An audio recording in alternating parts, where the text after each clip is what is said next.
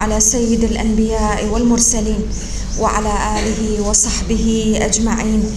السلام عليكم ورحمة الله وبركاته. ونحن نتدبر في سورة إبراهيم عليه السلام. ذكرنا فيما ذكرنا أن هذه السورة العظيمة تقدم نموذج لرحلة الإنسان والناس من الظلمات إلى النور. وقلنا أن اختيار اسم إبراهيم عليه السلام اسما على هذه السورة العظيمة هو أبو الأنبياء، وسيأتي ذكره في آخر السورة، والدور الذي قام به ولا يزال ممتد، وهو أبو الحنيفية السمحة. إبراهيم عليه السلام سيأتي ذكره في موضعه، وكيف أنه ساهم بدعوة التوحيد وأبقى قواعدها من خلال بناء البيت ورفع قواعده التي لا يمكن أن تكون هناك أي رحلة من ظلمات إلى نور بدونها. وقفنا في اللقاء السابق أو انتهينا من قصة موسى عليه السلام، وقلنا أن رغم قصة موسى ذكرت في سور عديدة من القرآن، إلا أن ذكرها في هذا الموضع في سورة إبراهيم جاء لبيان دور موسى عليه السلام في محاولة إخراج قومه بني إسرائيل. ونحن نعلم أن بني إسرائيل في تلك المرحلة من حياتهم كانوا فعلا يوحدون الله سبحانه وتعالى، وأن السورة تتكلم عن توقيت خروجهم من أرض فرعون، خروجهم من مصر. إذن هم خرجوا من الظلمات، ورغم كل ذلك تأتي الآيات العظيمة أن أخرج قومك من الظلمات إلى النور، لتبين أن الظلمات ليست فقط كفر، ولا فقط ظلمات الاعتقاد، ولا ظلمات النفاق. السورة تعرض لنماذج من الظلمات. والظلمة التي جاء ذكرها في قصة موسى مع قومه عليه السلام كانت تتحدث عن كفران النعم، وهذه ظلمة. وقلنا أن سياق الآيات في قصة موسى بين ووضح أن الإنسان كل إنسان ممكن حين يبدأ بإلف النعمة التي يعيش فيها، وهي في حقيقة الأمر ليست نعمة واحدة، هي نعم، وإن تعدوا نعمة الله لا تحصوها. هذه النعم العظيمة إذا ألفها الإنسان واعتاد عليها وأصبحت وكأنها جزء من روتين الحياة، بمرور الوقت أصبحت لا قيمة لها، لا طعم لها. ما الذي يجعل لها قيمة ويجدد الشعور والإحساس بها؟ إدامة الشكر. ولذلك في الآيات جاء الحديث عن الشكر وعن الزيادة. إنسان كلما ازداد شكرا كلما زادت له تلك النعم كما وكيفا. وقلنا أن النعم لا تنحصر فقط في الأرزاق المادية أو الحسية، النعم ظاهرة وباطنة، النعم حسية ومعنوية. ونعمة الحمد ونعمة الشكر أعظم من أي نعمة يرزقها الإنسان، بمعنى أن الإنسان إذا رزق نعمة فأنعم الله سبحانه وتعالى عليه بشكرها، كان الشكر على النعمة أعظم من النعمة.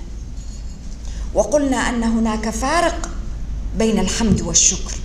الحمد الذي نقوله في كل ركعة من ركعات الصلاة، ونفتتح العلاقة والخطاب والرسالة بيننا وبين الله عز وجل، الحمد لله رب العالمين.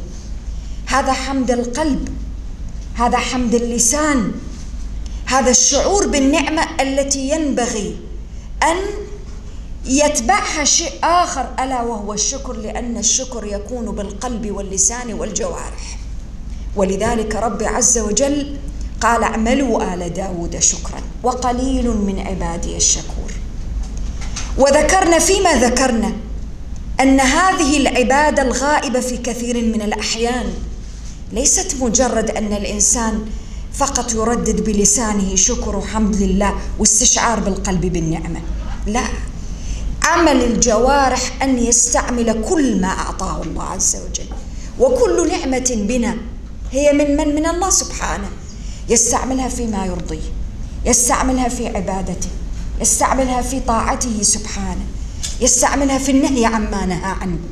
لا يترك شيء من الأشياء التي وهبها الله عز وجل، وهذا يستدعي من الإنسان مراجعة لما أعطاه، مراجعة لما منحه سبحانه.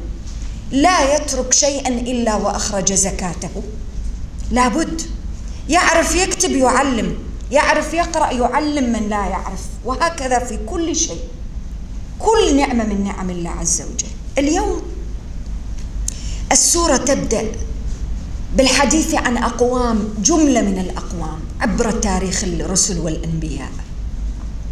هؤلاء الأقوام الذين جاء ذكرهم في هذه السورة في الموضع كانوا يعانون كذلك من ظلمات، والظلمة التي ستعرض لها سورة إبراهيم هذه المرة ظلمة الشك، ظلمة تتعلق بالاعتقاد، بالقلب، بالعقل. يقول الله سبحانه وتعالى: ألم يأتكم نبأ الذين من قبلكم.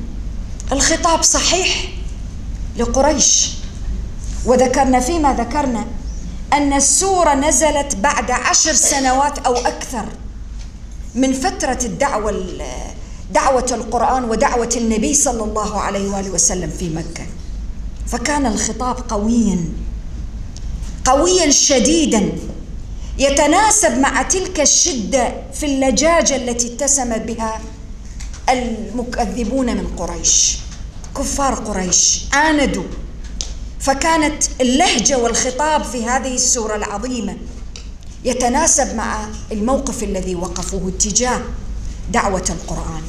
10 سنوات أو أكثر، والنبي صلى الله عليه وآله وسلم بين ظهرانيهم يدعوهم ليلا ونهارا، ودعاهم سرا وجهارا، ودعاهم بمختلف الأساليب ترغيبا وترهيبا، فما تغيرت قلوبهم، قلوب البعض منهم الغالبية، وما تبدل شكهم. كان لا بد أن ينزل ذلك الخطاب. قال: ألم يأتكم نبأ الذين من قبلكم، قوم نوح وعاد وثمود والذين من بعدهم لا يعلمهم إلا الله. السياق يقدم نماذج، ولكن الأمم والأنبياء الذين أرسلوا لتلك الأمم لا يعلمهم إلا الله، سواء كانوا بالعد أو كانوا بالكيف. أمم كثيرة عبر التاريخ، إن الآيات في بدايات السورة قال الله سبحانه وتعالى: وما أرسلنا من رسول إلا بلسان قومه ليبين لهم. ربي عز وجل أرسل الرسل لكل الأقوام التي سبقتكم. قال: جاءتهم رسلهم بالبينات. دور الرسل كما ذكرنا أن يأتوا بالآيات الواضحة، والآيات قد تكون آيات حسية، معجزات نزلت مع الرسل والأنبياء، وقد تكون كتلك التي مع نبينا صلى الله عليه وآله وسلم ختم بها النبوات، قرآن. وذكر ربي عز وجل، تدبروا معي في الكلمة، قال: بالبينات. البينة شيء لا يحتاج إلى توضيح، هي في ذاتها بينة، هي في ذاتها واضحة، هي توضح ما لم يوضح، لا تحتاج إلى زيادة في التوضيح. ماذا كان الموقف؟ ورب عز وجل حين يأتينا بهذه المواقف يطمئن قلب النبي صلى الله عليه وآله وسلم، ويطمئن قلب كل المصلحين والمجددين عبر التاريخ، عبر الزمن، أن الإشكالية في مواقف الأمم والأقوام من هذه الكتب والرسل والرسالات والحق إشكالية لا تتصل بالحق الذي أنت تعرضه أو تدعو الناس إليه. الإشكالية في نفس المتلقي. الإنسان حين ينتبه لهذه النقطة ويدرك أن قضية الحق والباطل لا تتعلق بماهية الحق والباطل بقدر ما تتعلق بنفسية المتلقي، تطمئن نفسه، تطمئن روحه، يزداد اليقين في قلبه وفي نفسه وفي ذاته أن الإشكالية ليست فيما يدعو الناس إليه، وإنما في تلك القلوب التي تتلقى الرسالة. قال: فردوا أيديهم في أفواههم. والقرآن حين يصور لي كيف بشر، كيف قوم يردون أيديهم في أفواههم، هذه صورة مجازية، صورة حقيقية في واقع الأمر. ممكن أن تكون أنهم بالفعل ردوا أيديهم في أفواههم. القرآن يعبر بهذا الموقف بهذه الصورة. الإنسان حين يضع يده على فمه متى؟ حين يضحك، حين يسخر، حين يسمع شيئا يدعو إلى الضحك، فلشدة الضحك ممكن أن يضع يده على فمه للدلالة على أن ما سمعه مضحك جدا. رسالة جاء بها نبي مرسل من عند الله عز وجل، ويكون الموقف منها أنه الإنسان أو القوم يردوا أيديهم في أفواههم ضحكا سخرية. هذا العجيب. هكذا كان موقف كفار قريش وأكثر من هذا. إذن المسألة أنت لست بدعا من الرسل. ما حدث معك حدث مع رسل من قبلك، ولم يكتفوا بالحركة التي قاموا بها. ولماذا قاموا بالحركة؟ حتى أدب الاستماع والإنصات لم يتحلوا به. الإنسان حين يريد أن يستمع إلى شخص يعرض عليه أمر، فمن باب الاحترام والإنصات أن يظهر عليه أنه يستمع فعلا، وليس أن يقوم بتلك الحركة ويرد يده في فمه. ولكن هؤلاء حتى هذه العلاقة الإنسانية ما استطاعوا أن يصلوا إليها. قمة في الجحود والنكران، وفي إعراض القلب عن الإيمان بالله عز وجل. وقالوا إنا كفرنا بما أرسلتم به. لم يكتفوا بالإشارة، وإنما صريح العبارة كفر. إنا كفرنا بما أرسلتم به. ليس هذا فقط. الآية العظيمة تبين لي موقف في غاية الدقة والأهمية، أن الإنسان حتى الكافر حين يكفر يبحث عن شيء يبرر به ذلك العمل الذي يقوم به. حتى الكفر إنسان، وهذه طبيعة بشرية، يصعب عليه أن يعترف بالخطأ. اعتراف بالخطأ شيء صعب على النفس، إلا النفس التي يهذبها القرآن ويصنعها، نفس لوامة. أما النفوس الأخرى التي ما هذبها القرآن ولا رباها تبرر. وذكرنا في مرات وتدبرات سابقة أن تبرير الخطأ أسلوب إبليسي 100%، يجعل الإنسان لا يتحمل مسؤولية الفعل. هؤلاء كفروا وتلقوا دعوة الأنبياء بالسخرية والاستهزاء والضحك، حتى أن القرآن نقل لي تلك الصورة: ردوا أيديهم في أفواههم. ومع ذلك قالوا وإنا لفي شك مما تدعوننا إليه مريب. برروا الكفر بأنه إحنا في حالة شك. ولذلك تناولت الآيات العظيمة التالية كلها قضية ظلمة الشك.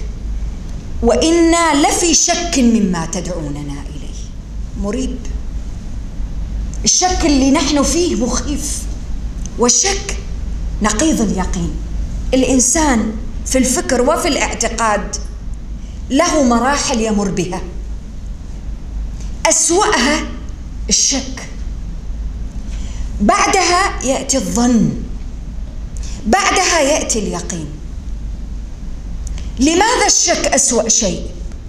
والشك على فكرة ورد في كتاب الله في كل المواضع مذموما، ورد في 15 موضعا في كتاب الله كلها مذمومة. الغالبية العظمى لها جاء في السور المدنية، في المكية عفوا، لأن الشك ظلمة تأتي مصاحبة للكفر غالبا والإلحاد والجحود والنكران. الآية الوحيدة التي جاء فيها الكلام عن الشك في السور المدنية شك في قضية المسيح عليه السلام، والخطاب فيها للنصارى. ما عدا ذلك شك في اليقينيات والثوابت التي تحدد علاقة الإنسان بربه. قالوا وإنا لفي شك مما تدعوننا إليه مريب. وما هي دعوة الرسل؟ وما هي دعوة كل الأنبياء عبر التاريخ، بما فيهم دعوة النبي صلى الله عليه وآله وسلم؟ يدعوهم لمن؟ لله الواحد القهار. وتدبروا معي في الإجابة. آيات عظيمة تربي النفس. هؤلاء القوم في ظلمة. إنسان حين يكون في شك، وسنأتي الآن على قضية إشكالية الشك، تردد، تستوي الأشياء، الإنسان لا يعرف الصدق من الحقيقة وليس لديه أي دليل على أي واحد منهم، ولكن الشك في حد ذاته قائم في نفسه، في عقله، في فكره، في قلبه، ليس بالضرورة أن يكون في الخارج. هو لذلك قالوا وإنا لفي شك، إذن هم الذين في شك. وتدبروا معي في الرد.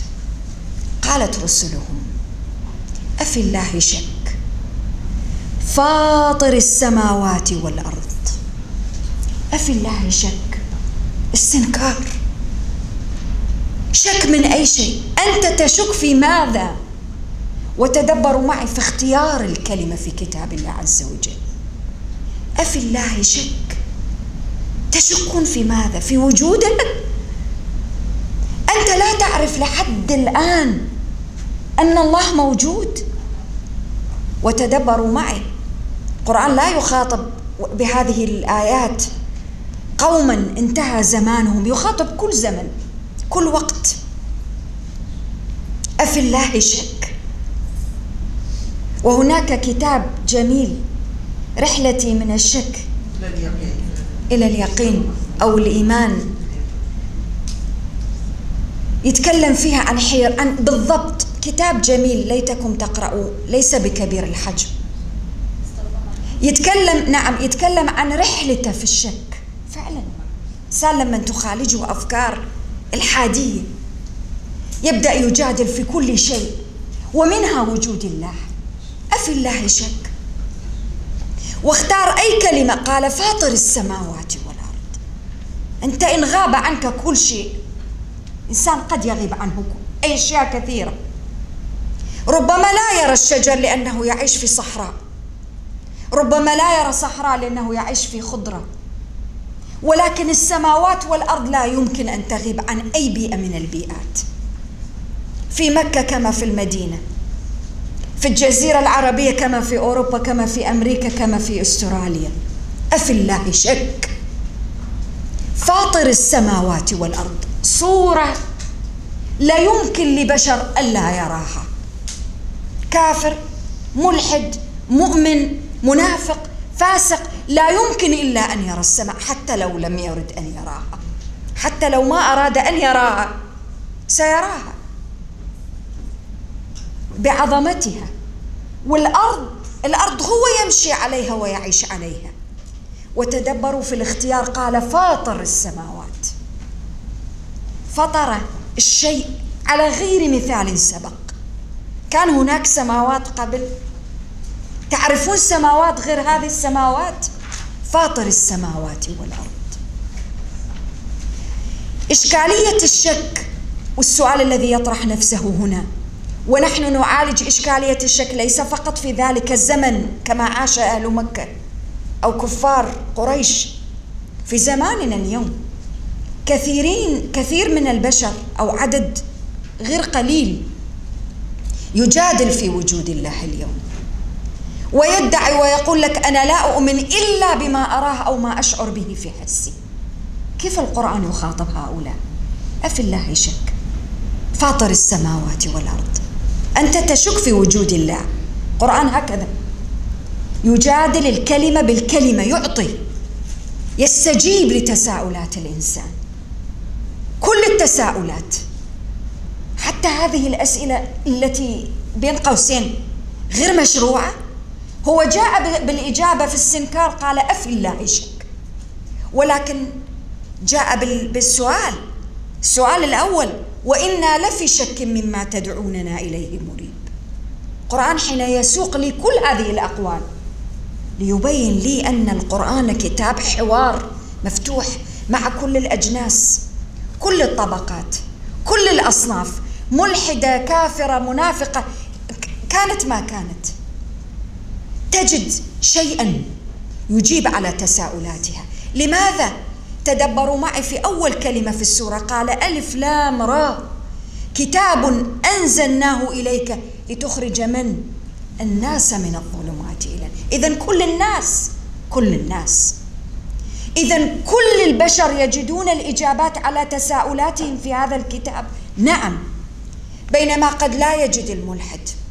بعض الأشخاص وأحيانا خاصة شباب يطرح تساؤلات، بعض المربين، الآباء، الأمهات يقول له حرام حرام لا تسأل هذا السؤال أبد، ما يجوز.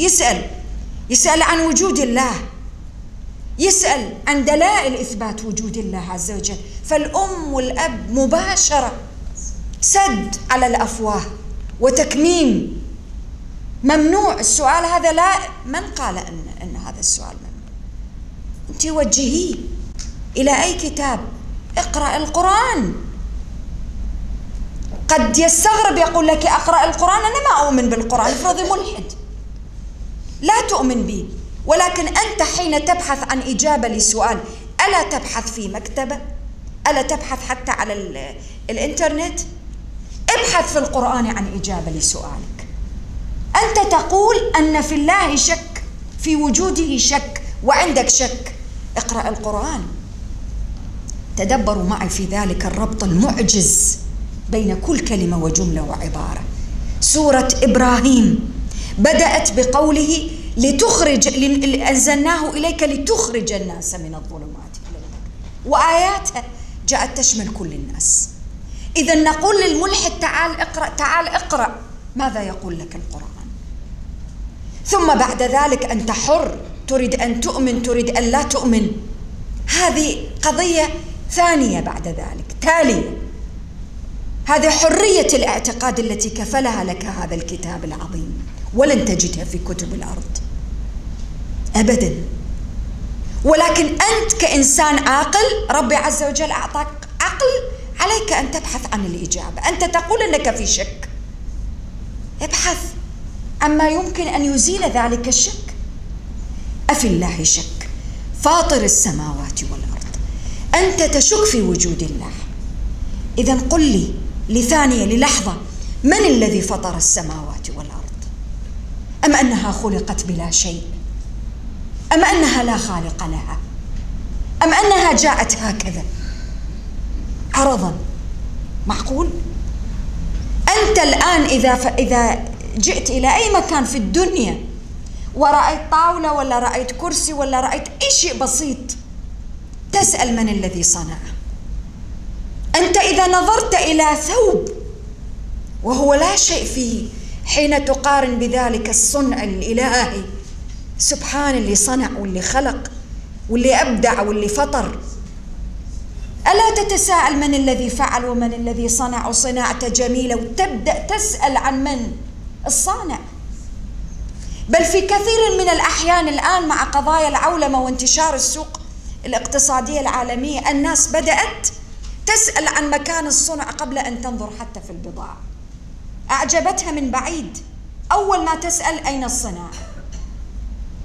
وسماوات وأرض أمام عينيك منذ أن فتحت بصرك، لا تسأل من الذي فطرها. هذا عقل؟ ثم تشك. الشك والظلمة جاءت من أين؟ من القلب الذي لم يفتح بصيرته، من العقل الذي أوصده كل أبواب التعقل والتفكر.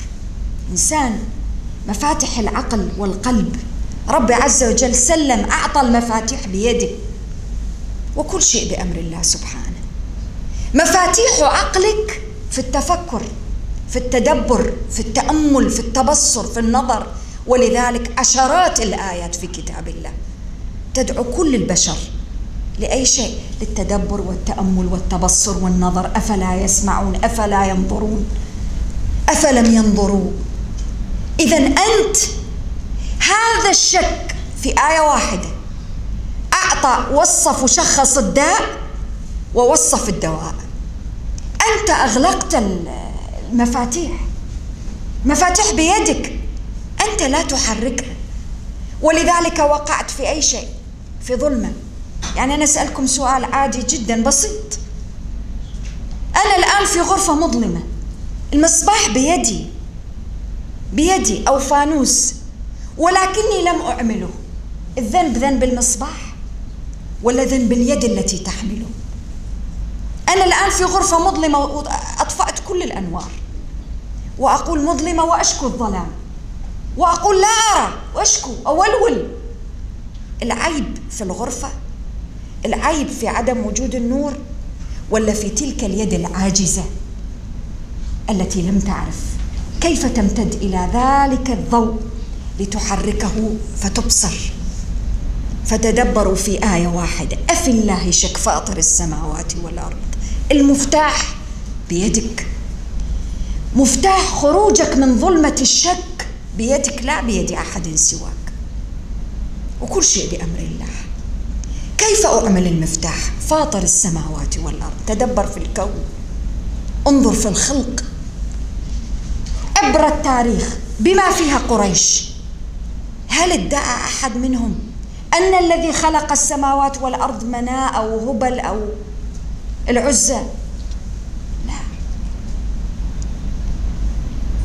فرعون وهو فرعون ادعى أنه خلق السماوات والأرض؟ أبدا. ولا حتى يجرؤ، ولا حتى يجرؤ. ناس تضحك عليه، ما يجرؤ. أقصى ما قال ابني لي صرحا، يا هامان ابني لي صرحا.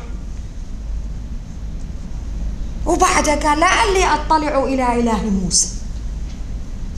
بجبروته وطغيانه. المفتاح في يدك لتخرج نفسك من الشك، لأن الشك عذاب.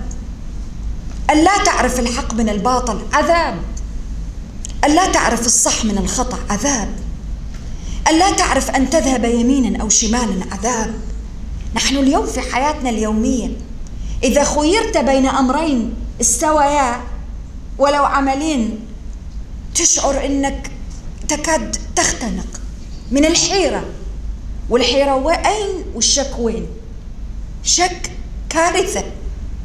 الحيرة الإنسان يقع فيها حين تستوي بعض الأمور، ولذلك جاء الدعاء وصلاة الاستخارة. لماذا؟ لتخرج الإنسان من الحيرة، فما بالك بالشك. ولذلك خلاصة الكتاب اللي تكلمنا عنه، رحلتي من الشك إلى الإيمان، هذا الكتاب كيف خرج هذا الرجل من الشك إلى الإيمان واليقين؟ بهذا التأمل والتفكر. ليس بعيدا عن القرآن، دعوة القرآن لكل الناس بما فيهم الملحدين المعاندين المكذبين بوجود الله عز وجل. هؤلاء أنت لا تتركهم هكذا. تجد أحيانا على بعض التغريدات أو ما شابه البعض يطرح، خاصة في الشباب، هؤلاء يتركوا؟ اسكت اسكت أنت ستدخل النار. وبعدين وإذا عرف، هذا لا يقال له هذا يقال له كلمة واحدة: تعال اقرأ. وإن قال ما أؤمن به، قل له لا تؤمن. قال لك لتؤمن، هو رسالة اقرأها. فاطر السماوات والأرض يدعوكم لأي شيء. وتدبروا في كيف أن هؤلاء الرسل والأنبياء آية بعد آية يبينون أن ما عليهم إلا البلاغ، أما الرسالة هم لا يتدخلون فيها، لا في آياتها ولا في أي شيء فيها.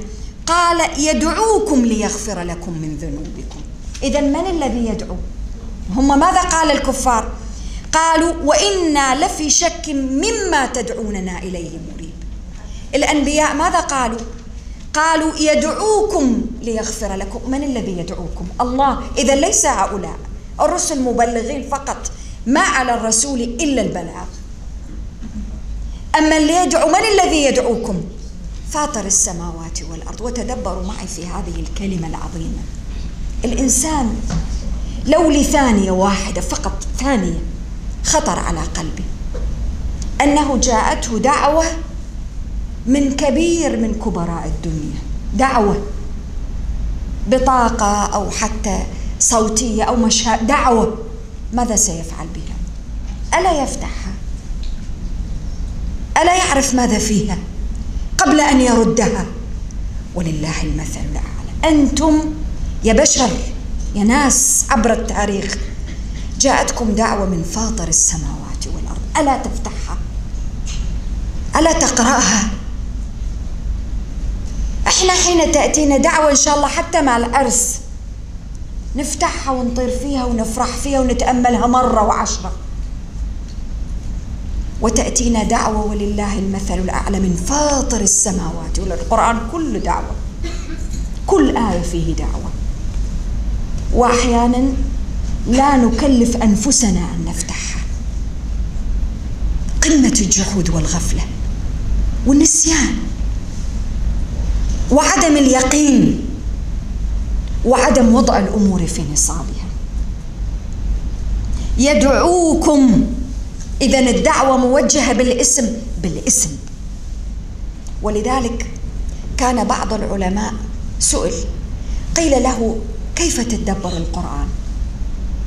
قال: حين أسمع القرآن، أي آية من آيات القرآن، أخاطب نفسي، فما أقول فقط قال الله، ولكن أقول سمعت ربي يقول، سمعت ربي يقول، كلام الله. وحين يعطيك شرف أن تتلوه وتقرأه، هذا شرف عظيم، أن تقرأ كلامه، أن تقرأ كلامه. أما إن حفظته وعملت به، يا له من شرف، لأن أعظم شيء كلامه سبحانه، شرف وتعرض عنه. قال: يدعوكم. لماذا يدعوكم؟ تدبروا في الآيات التي قبل. وقال موسى: إن تكفروا أنتم ومن في الأرض جميعا فإن الله لغني حميد. الإنسان مطلوب منه أن يشكر، لأنه يريد زيادة. في بعض الناس يشكر النعم لأجل أن تزداد، ما إشكالية، ولكن الله سبحانه وتعالى له المثل الأعلى. يدعوك للإيمان وهو الغني الحميد عنك. الكفر والإيمان، كفر كل الخلق وإيمان كل الخلق، لا يزيد ولا ينقص في ملكه شيء. إذن لماذا يدعونا؟ قال: ليغفر لكم من ذنوبكم. ولماذا ربي يريد أن يغفر لي؟ ببساطة، تريد أن تعرف فعلا يحبك، خلقك. أنت الآن في بيتك تربي قطة تحبها وتتعلق بها وتحنو عليها وتخاف عليها. قطة تربي ابنا أو بنتا تخاف عليه من النسمة الطائرة، من الهواء، ليكون يحرك شعره من شعره ويتأذى. فما بالك بمن يخلق سبحانه وله المثل الأعلى. يدعوكم ليغفر لكم، يدعوكم ليغفر لكم، ليغفر لكم من ذنوبكم. بعض الناس يتساءل: لماذا رب العالمين يدعونا؟ يدعوك ليغفر لك. ولماذا يريد أن يغفر لي؟ يحبك ببساطة، أنت خلق من خلقه. ولذلك ذكرنا في مرات ونذكر هاي الآيات العظيمة في سورة إبراهيم، دعوة لكل الناس، لكل البشر. أنت تدعو الناس بأي شيء؟ بأن الله يحبهم، لابد أن تصلهم هذه الرسالة، أن الله يحبهم، ولو ما حبهم ما دعاهم ليغفر لهم. ونحن اليوم في حياتنا، في واقعنا المعاصر، أنت تحرص في دعوتك للناس على عزيمة، حتى لو عزيمة أو دعوة على عشاء أو غداء، تدعو من تحب ومن لا تحب. ولكن حين تريد والدعوة تكون عزيزة عليك، تدعو لها من تحب. ولله المثل الأعلى. يدعوكم، الدعوة ليست منا، نحن نبلغ الدعوة، ما على الرسول إلا البلاغ، وصل البطاقة، أوصل الرسالة. ولكن الدعوة الحقيقية باسم من؟ يدعوكم باسم الله عز وجل سبحانه. إذن ما الذي حصل في كفار قريش؟ وما الذي يحصل في كل زمان حين نغفل عن كل هذه المعاني؟ لا نقرأ البطاقة، بطاقة الدعوة، لا نقرأها بشكل صحيح. علي حين أقرأها من فاطر السماوات والأرض إلى فلان ابن فلان، ومن فلان ابن فلان حتى يبعث لفاطر السماوات والأرض. ماذا يساوي في ملكوته؟ ماذا يساوي في ملكوته حتى يبعث له؟ وانت تبعث بطاقة لمن؟ لمن لا يهمك أمره أم لمن يهمك أمره؟ ولله المثل الأعلى. بطاقة من فاطر السماوات والأرض، رسالة إلى من؟ إلى العبد الفقير الذي في كثير من الأحيان يطرق أبواب العبيد من أمثاله فلا يعطونه ولا حتى بطاقة، وهو سبحانه له المثل الأعلى يدعوك سبحانه جل في علاه. تدبروا معي كيف القرآن يجعل ينتشل الإنسان من ظلمة الشك والحيرة إلى نور الإيمان والتوحيد واليقين بالله عز وجل. كيف القرآن يحرك في نفسه هذه الأحاسيس. فكل مرة حين نفتح القرآن، قبل ما أفتح القرآن أعطي لنفسي ثانية، دقيقة واحدة قبل أن أفتح القرآن، أنا أفتح رسالة من الله عز وجل. كيف تعاملي؟ كيف إقبالي عليها؟ بعض الناس يشتكي يقول أنا لما نفتح القرآن أشعر بالنعاس. لو تدبرت في من هذا القرآن ولمن ما شعرت بالنعاس. اترك إذا شعرت بالنعاس. النعاس يأتيك وأنت تفتح الرسالة من فاطر السماوات والأرض، بينما إذا جاءتك وأنت في أي حال كنت من فلان من الناس صاحب مقام أو منزلة رفيعة في الدنيا، ماذا يحدث؟ يطير النوم من عينك وقد لا تنام تلك الليلة. أنا أجزم إذا جاءت هذه النوع من تفكر كيف وعرفني وفلان من أين، ولله المثل الأعلى. ولذلك لتخرج الناس من الظلم، ظلمة الغفلة والبعد عن الله سبحانه وتعالى وعدم التفكر في كل ما نحن فيه. ماذا كان الرد؟ قالوا إن أنتم إلا بشر مثلنا. تدبروا في الظلمة، لا نظروا في الدعوة ولا نظروا في قضية أن الله أرسل لهم وهو فاطر السماوات والأرض. نظروا في شيء واحد، بشرية الرسل، منتهى الغفلة والجهل. الشك نوع من أنواع الجهل، وقطعا كل إنسان يقع في الشك فهو جاهل، ولكن ليس كل جاهل هو يشك. جهل ممكن يزال بالتعلم، ولكن الشك لا يزال إلا بيقين الإيمان. فالشك أخطر حلقات الجهل، ولذلك كل الآيات جاءت في القرآن تذم الشك وفي سياق الذم، ما جاء أبدا ممدوح. صفة لا يمكن أن تكون في قلب يؤمن بالله عز وجل. شك في الاعتقاد. قالوا إن أنتم إلا بشر مثلنا. أنتم بشر. أنت الآن وصلتك رسالة أو بطاقة تنظر في السائق الذي أرسلها؟ حاشا الرسل، لهم مكانتهم، اصطفاهم الله من بين الخلق، ولكن تنظر في اللي حمل الرسالة ولا تنظر في من أرسل لك الرسالة؟ هؤلاء لا ينظرون في من أرسل، لا يتفكرون. قالوا إن أنتم إلا بشر مثلنا. نظروا فقط في ذلك الذي أوصل الرسالة وحمل البطاقة. ليس هذا فقط. إنسان حين يقع في الشك، وهذه مشكلة خطيرة على فكرة الآن سنأتي عليها، هي تقع الآن تعالج الشك في الاعتقاد، ولكن الشك له أنواع، ليس فقط في الاعتقاد. إنسان حين يبدأ بمرض الشك يصبح الليل عنده نهار والنهار الليل. رسل جاءوا إليهم لإيصال رسالة، هؤلاء ما فكروا بهذا، قالوا تريدون أن تصدونا عما كان يعبد آباؤنا فأتونا بسلطان مبين. ما دخل آبائكم في الرسالة وفي المسألة. الشك يجعل الإنسان يرى أشياء كالسراب غير موجودة. ولذلك، وهذه قضية بين قوسين، الشك بين الأزواج من أخطر الأمراض إذا دخل في قلب الرجل أو المرأة، أو ليس فقط على نطاق الزوجين ولكن هو أعظم على نطاق الزوجين، أفسد كل العلاقة. المرأة على سبيل المثال تفتش في كل شيء، في جيوب الزوج، في مخباه، في جواله هذه مفروغ منها، كل الأشكال، وكل شيء يفسر بأسوأ ما يكون. شك يخرب العلاقة،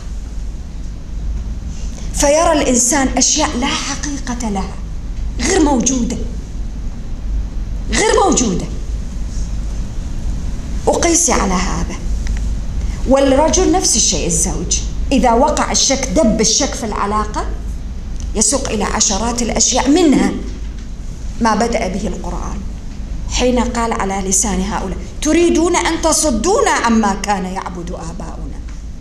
الرسل المبلغين للرسالة أصبحوا في نظر هؤلاء تصدون عما كان يعبد آباؤنا،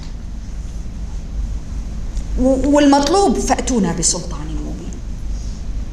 والسماوات والأرض أليست سلطان؟ لا، يريدون شيء أوضح من السماوات والأرض. بسبب أي شيء؟ جهل، قلة عقل. ولا هو في أكثر من السماوات والأرض آية؟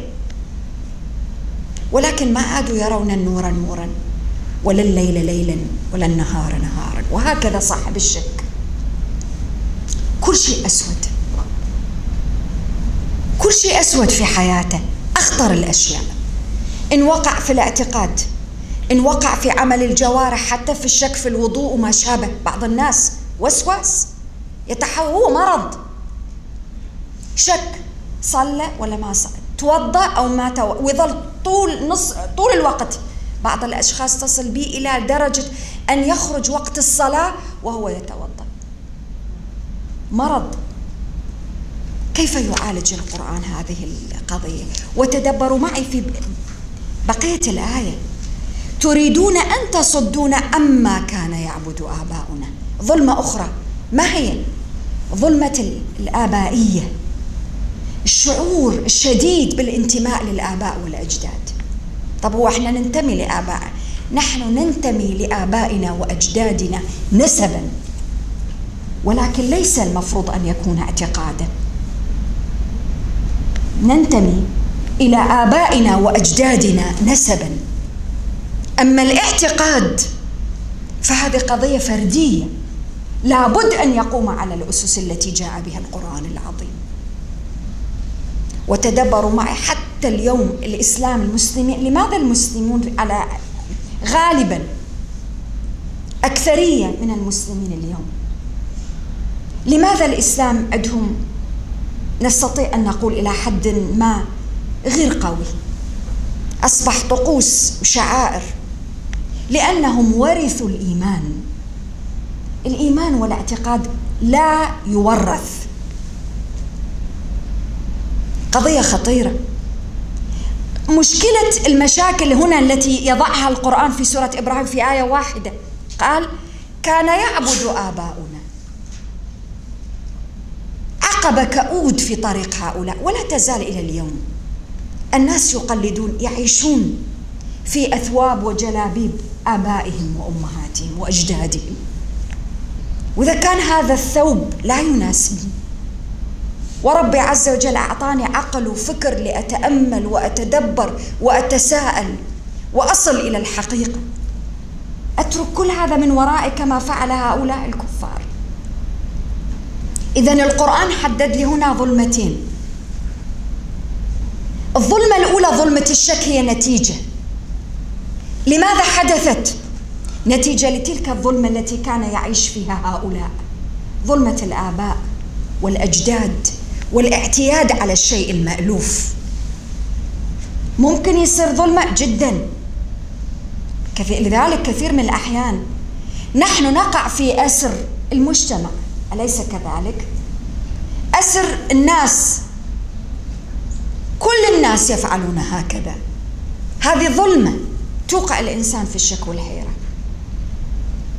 لما الآن في حياتنا تصبح كثير من الثوابت اللي هي حق ظاهرة هكذا مثل الشمس في وضح النهار، طيب تصبح في شك. الآن بعض الأشخاص، بعض المسلمين ما متأكد من نفسه ولا حتى في أبسط التعاليم أو الأوامر الربانية الإلهية. هذا جاء من أين؟ هذا من ضغط المجتمع. والمجتمع ماذا يشكل هنا؟ يعبد آباؤنا. هذا نموذج ما يعبد آباؤنا، والنماذج متعددة. الشيء السائد في المجتمع، المألوف في المجتمع، إنه أصبح يقر الشيء مثلا فاسد. الآن كثير من الناس، ربما يكون غير قليل، يعني عدد غير قليل من الناس لا يدفع الزكاة، يصلي يصوم رمضان، زكاة ما يدفع، بعد ما متأكد، بعد في شك، أعوذ بالله. ما الذي جعل كل هذا؟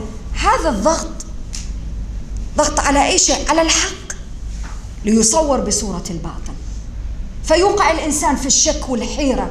هو صح ولا غير صح؟ هو ما يقوله فلان صح؟ هو ما يقوله القرآن؟ هو الربا فعلا حرام؟ هو الربا؟ وتساؤلات. ظلمة الشك من أين جاءت؟ من هذه الظلمة.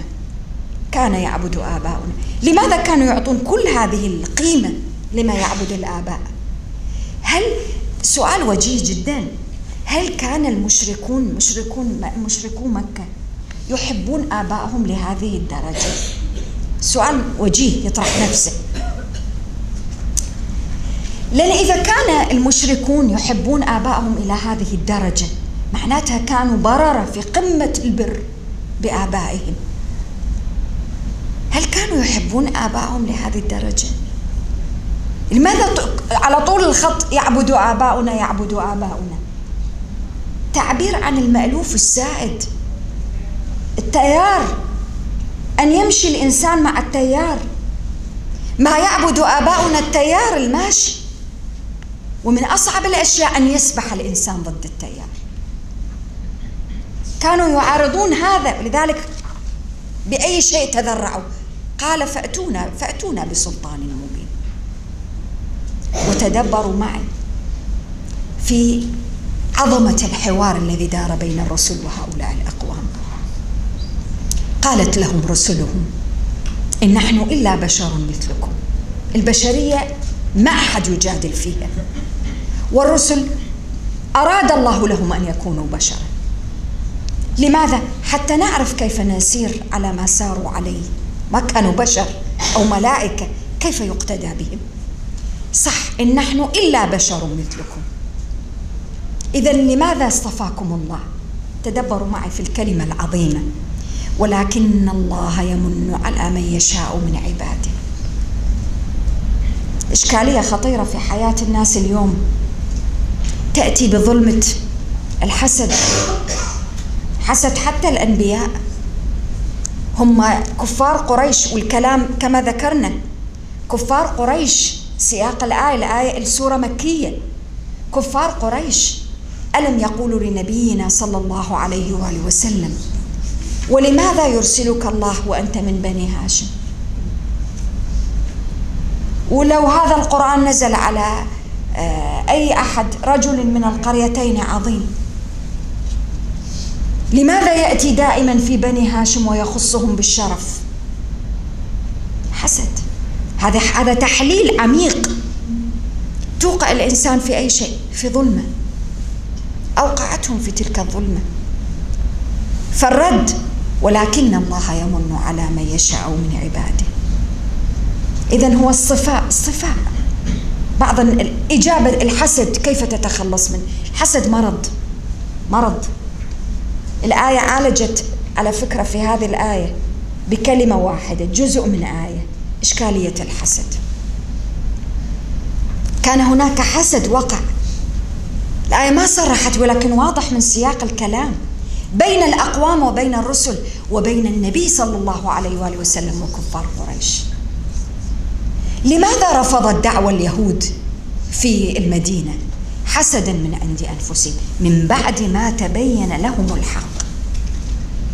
إذن الحسد الحل أن تدرك أن الله يمن على من يشاء من عباده، لا تتساءل.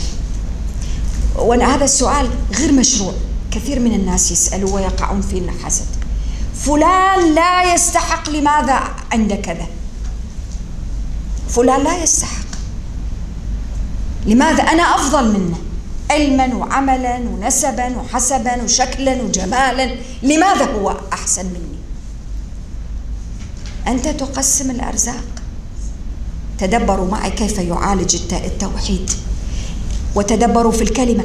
قال ولكن الله يمن على من يشاء من عباده. المن العطاء بيد الله. وتدبروا في اختيار الكلمة، ولكن الله يمن على من يشاء من عباده.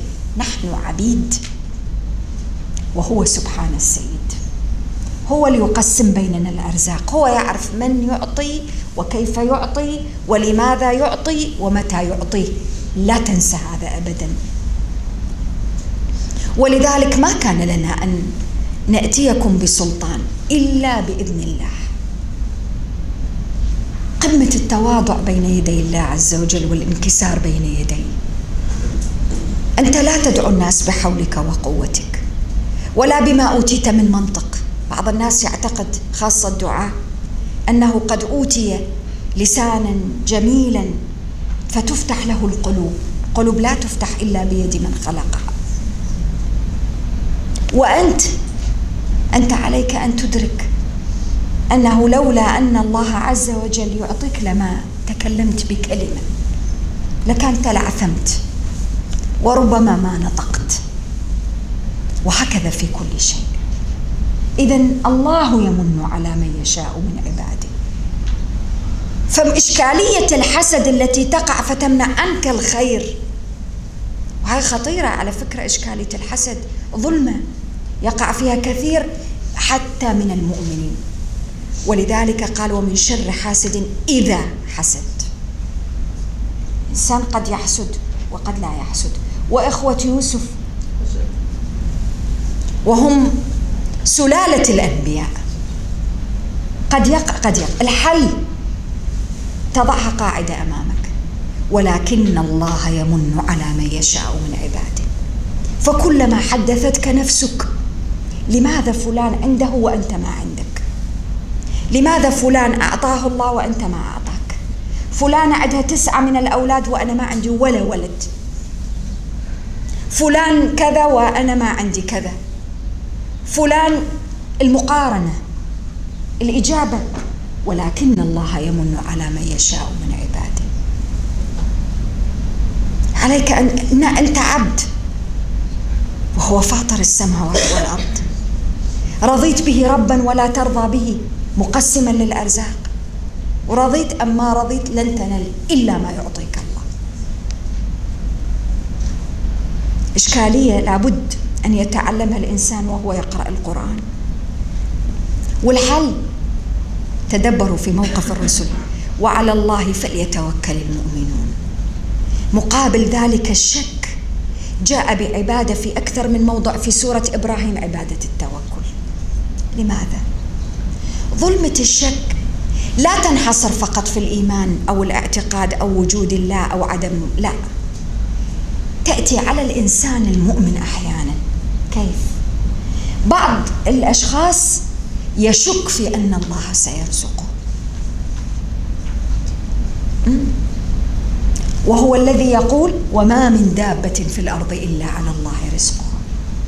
يشك، ولذلك يجعل، سأعطيكم مثال، يجعل رزقه بأن يكذب بالله سبحانه. بعض الأشخاص يقول لك على سبيل المثال: هذا المحل فتحته، فلما كنت أبيع فقط فيه الأشياء مثلا يعني الحلال أو بعض الأوتيلات أو ما شابه أو الفنادق أو أماكن، ما كان يأتيني وارد، الوارد ضعيف. ثم لما وضعت الخمور صرت متفتح ومنفتح على العالم، وأدخلت العناصر المختلفة، فتح علي العالم، وأصبح بدل 100 يجيني 10,000. بأي شيء تختلف هذه القضية عن قصة الذين تأتيهم حيتانهم يوم سبتهم شرعا، ويوم لا يسبتون لا تأتيهم حيتان؟ تجعلون رزقكم أنكم تكذبون. تربط الرزق بالتكذيب بالله. هو من الذي يرزقك حتى تكذب به؟ ذلك ذكرت مرة مثال بعض الفتيات أو الشباب مقبل جديد على الدين، يقول لك: قبل ما أصلي كنت صحتي كأروع ما يكون، أموري ميسرة، كل شيء ميسر، بس بدأت أصلي كأنه الأبواب تغلقت في وجهي، صرت أمرض وما في شيء يتيسر أمامي. هاي حقيقة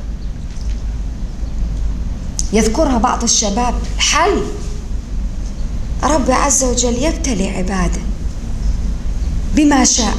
الحل أن لا تشك ولا طرفة عين أن الله رازقك، وأن الله يعطيك، وأن بعد الصبر سيأتي الفرج، وأن بعد الضيق سيأتي الفرج، وأن بعد العسر يسرا، إن مع العسر يسرا. إذا كنت في شك منها لثانية، جدد إيمانك وكرر الشهادة.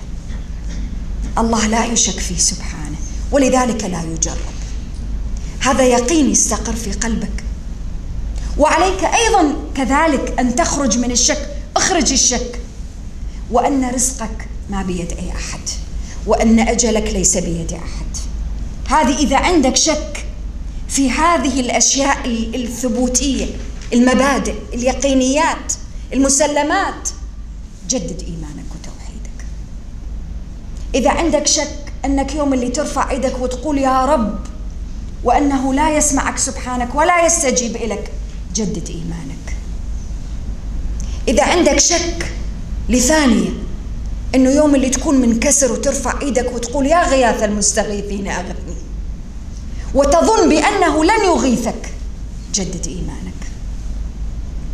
إذا عندك شك أنه إذا غلقت أبواب كل البشر وما بقى في باب أمامك، وتوجهت إليه سبحانه تدعوه وما فتح لك الباب، جدد إيمانك وقل لا إله إلا الله. وإذا عندك شك أنك في يوم من الأيام قلت له ربي إني مسني الضر وأنت أرحم الراحمين، وما ينجيك، جدد إيمانك. هذه مسلمات.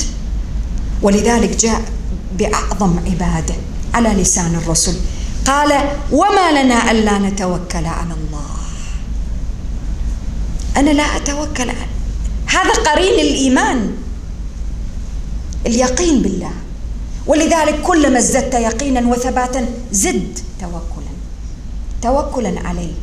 الضيق اللي أنت فيه سيخرجك منه، الظلم اللي أنت فيها سيأتي بعدها النور. ولذلك من أعظم وسائل دفع الوساوس، في ناس عندها وساوس على رزقها وعلى عمرها وعلى صحتها وعلى أولادها، كل ما يأتيك أي شيء تأخر أو تعسر أو ضاق أو أي شيء، كلمة واحدة رد عليها على كل الوساوس: حسبنا الله سيؤتينا الله من فضله إنا إلى الله راغبون.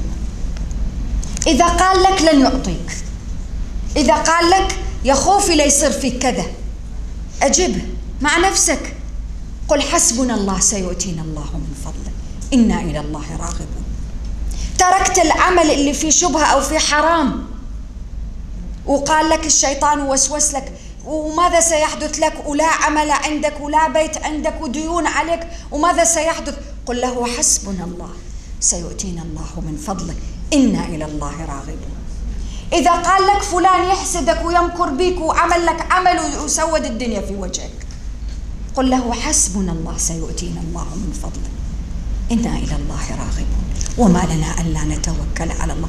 قمة التوكل. توكل ليس كلمة يقولها الإنسان، توكل عمل قلبي. متى يقوى التوكل في القلب؟ كلما قوي الإيمان واليقين بالله، كلما عرفت الله أكثر أيقنت به أكثر، وكلما أيقنت به أكثر توكلت عليه أكثر، وازددت شعورا بضعفك وعجزك أمامه. وما لنا ألا نتوكل على الله وقد هدانا سبلنا. هدانا بعد الهداية، أكثر من الهداية.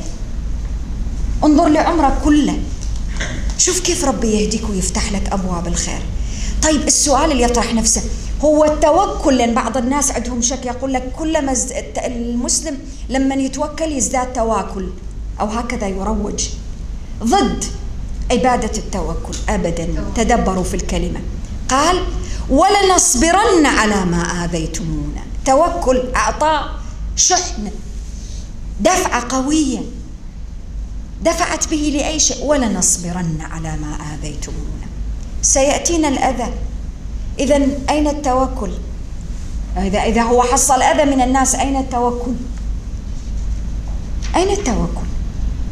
والكلام موجه لنبينا صلى الله عليه وآله وسلم ولكل الأمة ولكل من يقرأ القرآن العظيم.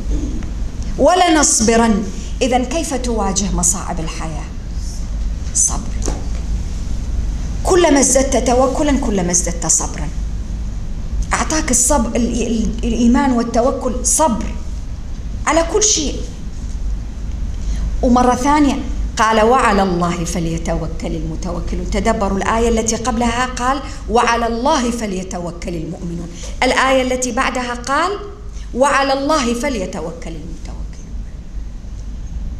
إيمان يولد يقين، يولد توكل، توكل يولد صبر، صبر وثبات. ذلك المؤمن ترى أمره كله خير، تصيبه الشدة متوكل على الله، متفائل، إنسان إيجابي. غدا أو بعد غد أقوم بالسلامة. بينما بعض الأشخاص، ولذلك الحذر الشديد من اليأس والإحباط وممن يبثون اليأس والإحباط، لأن هناك ناس مؤمن وكل شيء، شغل الشاغل أن يبث النفس في اليأس في النفوس، لا يعرف شيئا سوى اليأس والتشاؤم والإحباط، وليس له من التوكل أي حظ سوى أحيانا قد يقول حسبنا الله ونعم الوكيل، وحتى لما يقولها في سياق التذمر. هاي إشكالية خطيرة. نحن في كثير من الأحيان أصبحنا نقول حسبنا الله ونعم الوكيل حين لا يعجبنا شيء في سياق التذمر. أين الإيمان واليقين بالله عز وجل؟ وقال الذين كفروا، فعلا واقع الأمر، وقال الذين كفروا لرسلهم لنخرجنكم من أرضنا أو لتعودن في ملتنا.